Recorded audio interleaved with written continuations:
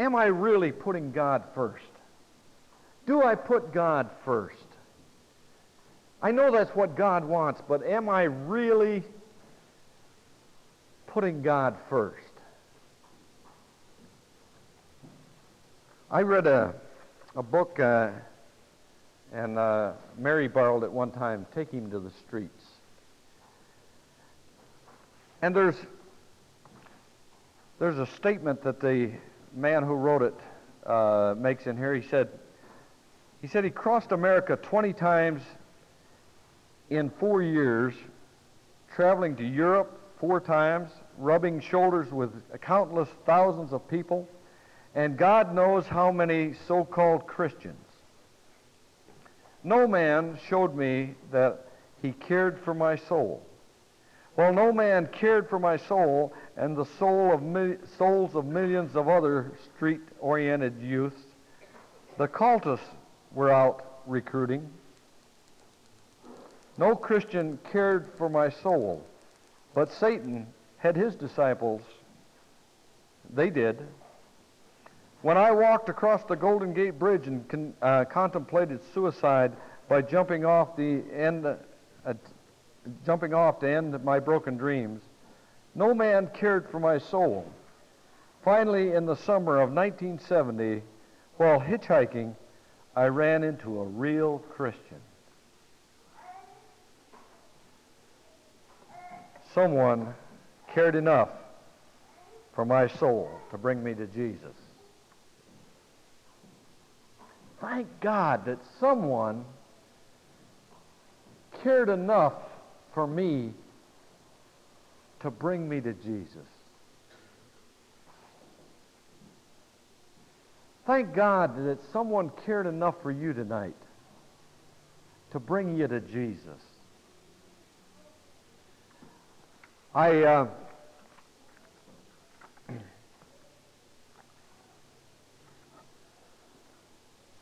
was led to Ezekiel 33 tonight,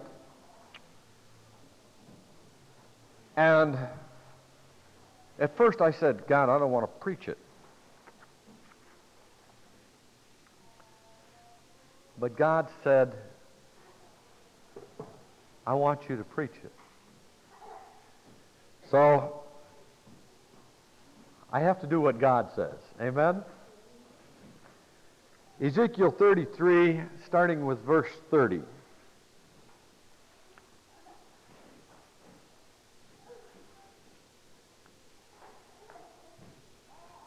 As for you, son of man, the children of your people are talking about you beside the walls and in the doors of the houses, and they speak to one another, everyone saying to his brother, please come and hear what the word is that comes from the Lord.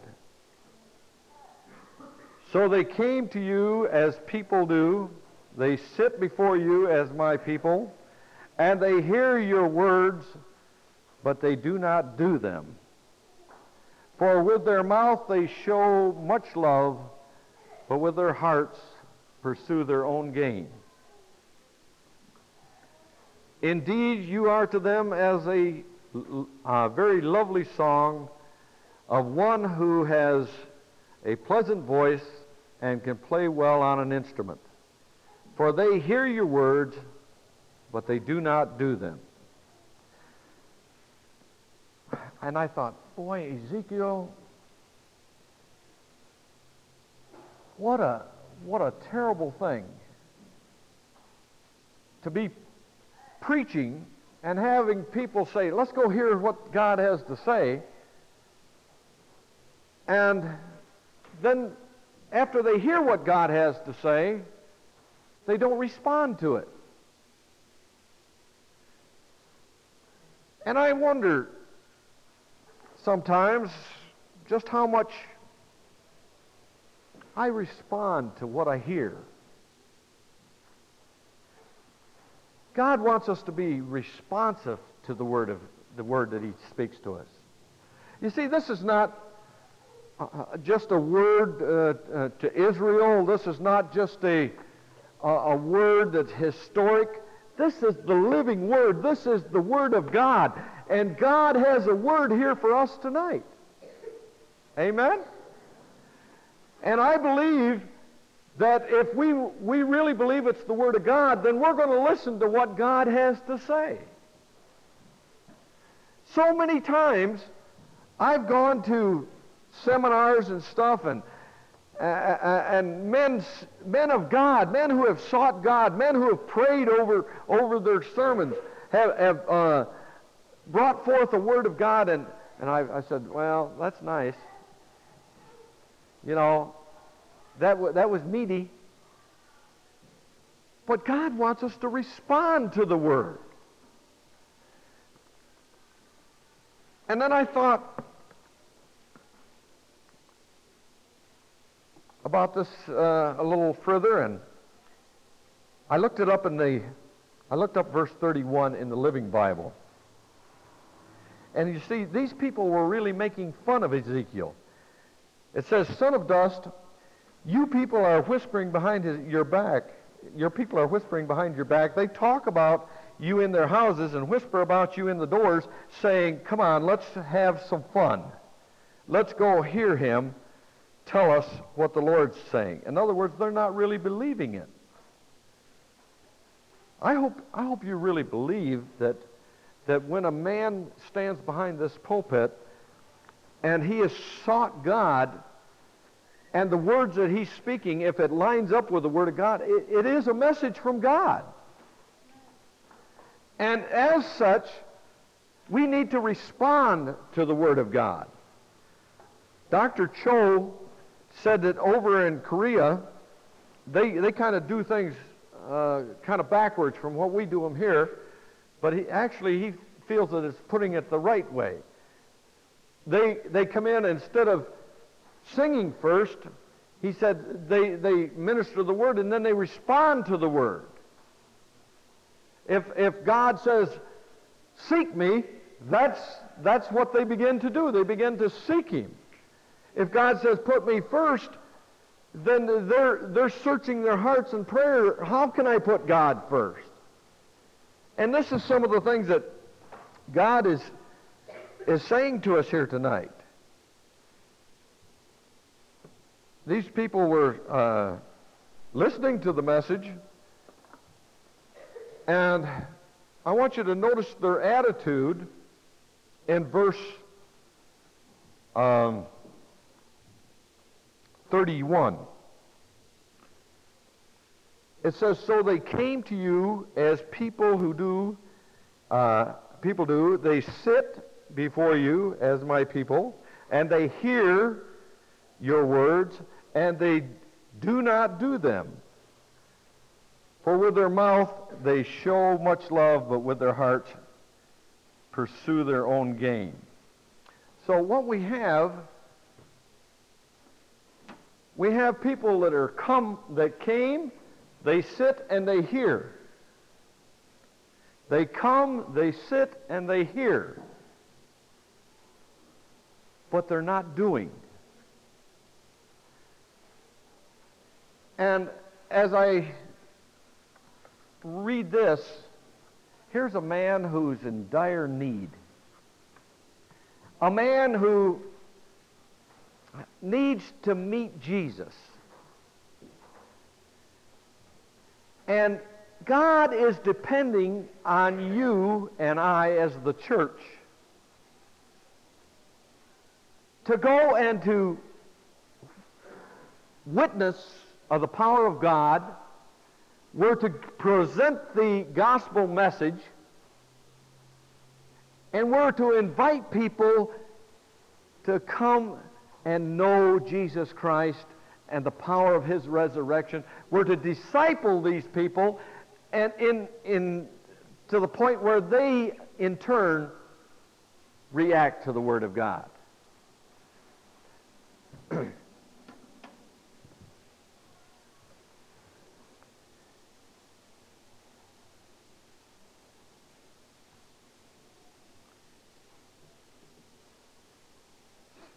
Now, let's go to Matthew 28, verse 19. Very familiar scripture.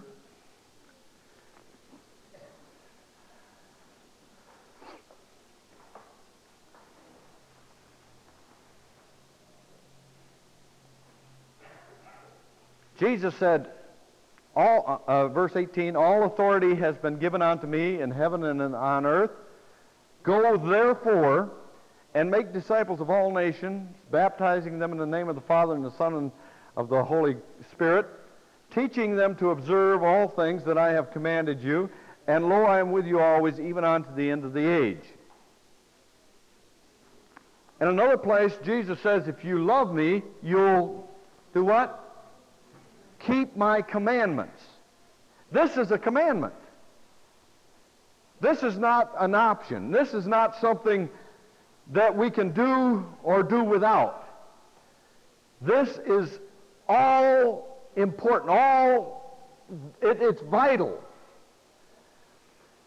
This is our marching orders. We are to go and to disciple all nations, baptizing them in the name of the Father and the Son and the Holy Ghost. And he said, I'll be with you.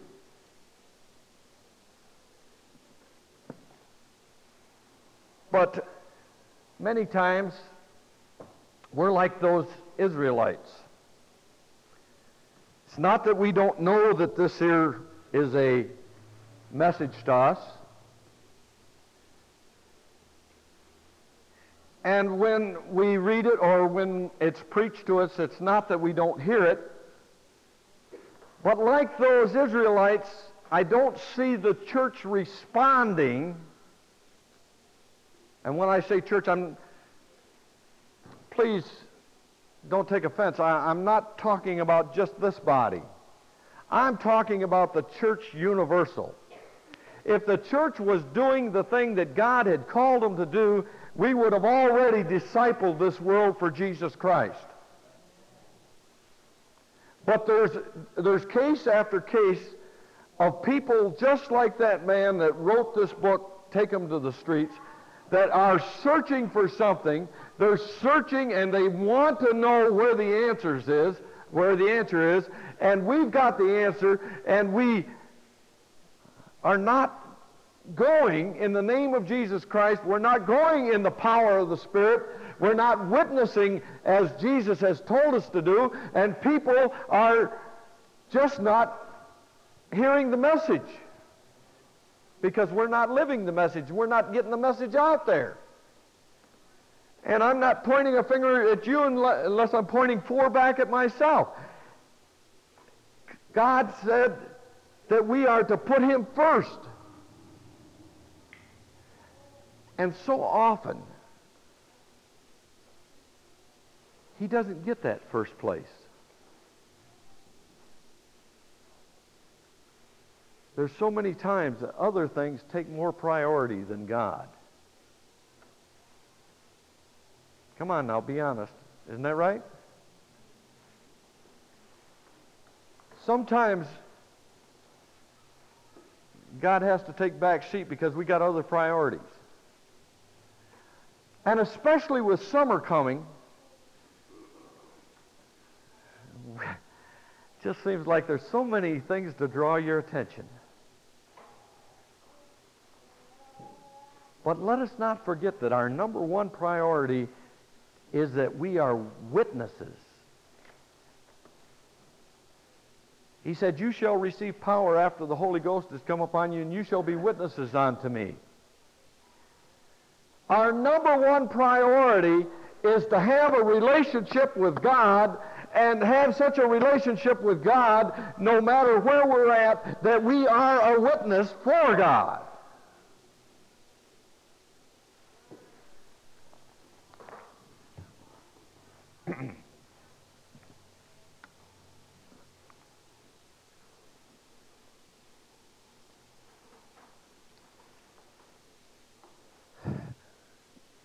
Turn back to Matthew 13.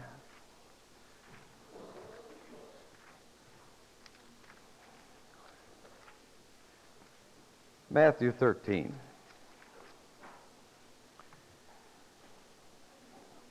Verse 18.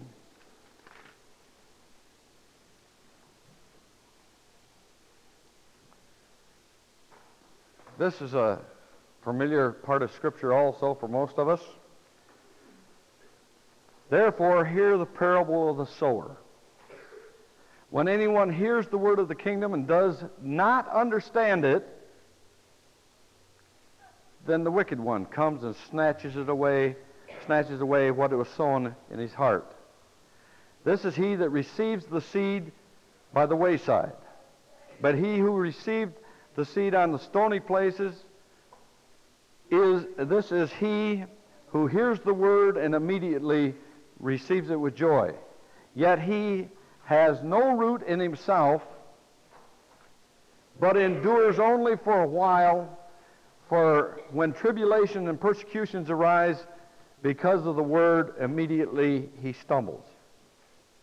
Now he who receives seed among the thorns is he who hears the word, and the cares of this world and the deceitfulness of riches choke out the word, and he becomes unfruitful. He was fruitful, he becomes unfruitful. But he who receives seed on the good ground is he who hears the word, understands the word, and bears fruit, right? Some 100-fold and so forth and so forth. So on the other side,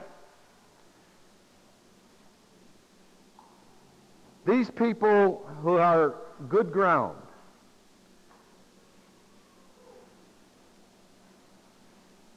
understand the word, right? What was the other things that they did? They understood the word. They hear the word first, right? They hear the word. They hear the word, they understand the word, and they bear fruit, right? All right. Fruit comes forth. Here we have a tree.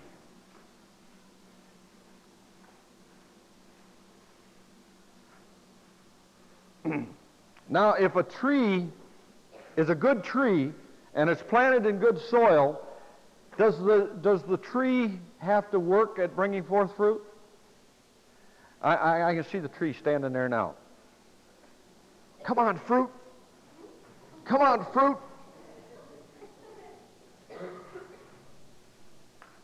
If I think harder, maybe fruit will come forth. No. If it's an apple tree, all of a sudden, little apples will appear all over the tree. You know why? Because it's an apple tree. And it's doing what it's supposed to do. It's just second nature. An apple tree bears fruit. And it bears after its own kind. Let's call that tree a Christian. If it's really a Christian, then it's going to bear fruit. You can't stop it. Jesus said, by their fruit you will what? Know them. And if you've got Jesus in your heart, you've got Jesus in your life, you're so full of the Holy Ghost and fire that you can't contain it, it's going to come out and you will bear fruit. I want you to notice in that parable the kind of people who didn't bear fruit. They were the ones that had a hard heart. The word just did not take effect in their heart. There were some that it sprung up, and then it died off the minute a little tribulation came along.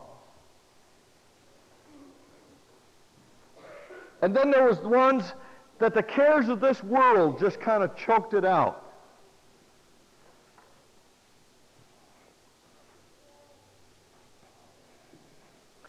When I was first saved, they used to tell me that I was just a little fanatical, a little overzealous. Actually, I believe that I was doing what is naturally expected of Christians, but the problem is I've let the cares of this world and I've let the attitudes of people and I've let these things creep into my life until I'm no longer on fire for God the same as I was then.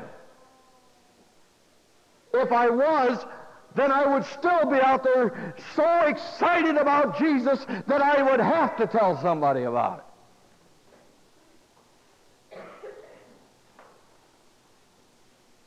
Amen? Jesus says, draw nigh unto me and I'll draw nigh unto you. He said, do you remember when they came to the house where he was teaching, and they said, your mother and your brothers and your sisters are outside. And he looked around and he said, who is my mother and my brothers and my sisters? And he said, they that do the will of my Father in heaven are my brothers and my sisters and my mother. Right? See, it's not those that talk about the will of God. If you want to draw nigh unto God, then you're going to have to keep His commandments. His commandments is that we love. We love one another, that we love as He loved, that the love of God that's shed abroad in our heart will be spilling out into the world, and we're going to have the same compassion for people that He has. And we've got to witness. We've got to go tell people. It's our job. It's what He's called us to do, to be witnesses. Don't ever be ashamed of the gospel of Jesus Christ. It's the power of God unto salvation to them that believe. And there's people out there that are dying to hear the Word of God, and we've got this wonderful message, and it's time to go and to preach the gospel to every creature, and God will bring in those that need to be saved. Hallelujah. Praise the Lord. Hallelujah.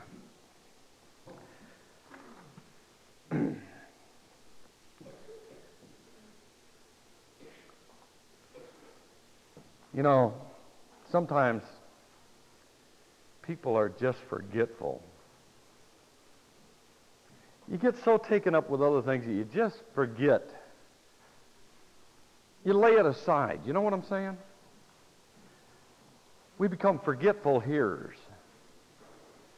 I don't think we intentionally say, well, I'm not going to be a witness anymore. I think it just happens. Because we're not drawing nigh unto Jesus. God gave me a kind of a comparison one time. He said, everything is changing. Everything is moving. And unless you're growing in the Lord Jesus Christ, if you're not growing and you're not moving forward, then you're backsliding. You don't have to do anything to backslide. Amen?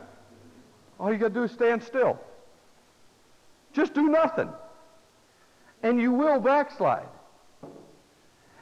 You've got to be actively involved, engaged in the things of God. You've got to press in into the high calling that God has called us into. You've got to press in there to know God. You've got to press in there to have God first in your life. And that's what the Holy Spirit's been saying here tonight. Press in there. Press in there. He invited us to come to the altar and to seek to press in close to Him. Amen? Well, let's not just go out of here like those in Ezekiel 33 and say, hey, we heard the word of God tonight. And then they didn't respond. It was like they were mocking God. Well, God has spoken here tonight. And I, for one, think that we ought to respond. God says, draw nigh unto me that I can draw nigh unto you. That's what He said, wasn't it? Let's not forget what God is saying. God is saying, put me first. Draw close to me, and I will do these things. Amen? Hallelujah. Hallelujah. Hallelujah. Over in Hebrews 6, the apostle talks about people who are falling away. And so on. And then he says, but beloved, we are persuaded of better things of you. I'd like to close in saying that tonight. I'm persuaded of better things of this congregation. I believe God has put this congregation together. I believe we have something very precious here, and we need to guard it. We've got something here that some churches would like to get a hold of. We've seen phenomenal things taking place since the first of the year. But all you've got to do is sit back and do nothing, and it'll all cease. It's easy God said, told us the first of the year he was bringing revival, and we saw revival. We've seen revival coming. We've experienced it. Amen? We've seen, if I'm not counting wrong, my usher might know, but I think we've had 13 people saved since the first of the year.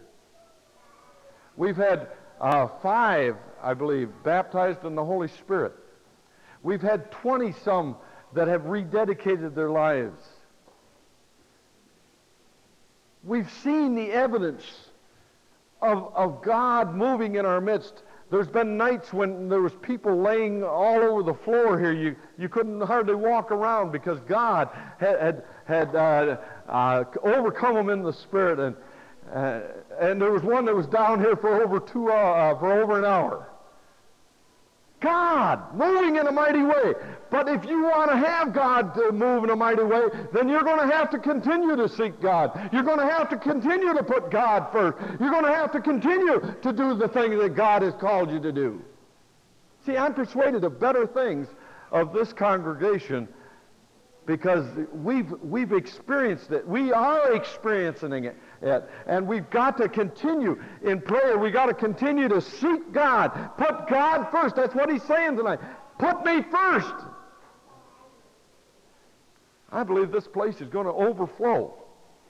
I believe it's going to overflow. How many people tonight in big congregations would love to have as many people in their church as we have here tonight? Do you know there's churches that run maybe 200, 300 in a morning service, but comes night, they don't have a handful. But praise God, look around you tonight. Look around. And we've got people that would be here, except there's other things going on. Sandy's having problems in her family. There's many reasons that some of them aren't here. Pat, she's still having convalescing problems, and it's hard for her to sit through a full service. There's many reasons, but if we had everyone here that's normally here on a Sunday night, plus the visitors we have tonight, we'd have a full house. Amen. Don't get discouraged. Press into God. Continue to believe God for great and mighty things to happen here because he's already pouring out his Spirit, and we are privileged to be a part of it. Amen? But listen to what God is saying. God said it tonight, and I think we need to respond to it. Press in there. Press in there. Press in there. Amen? Hallelujah. Hallelujah. I'm glad that somebody cared for my soul.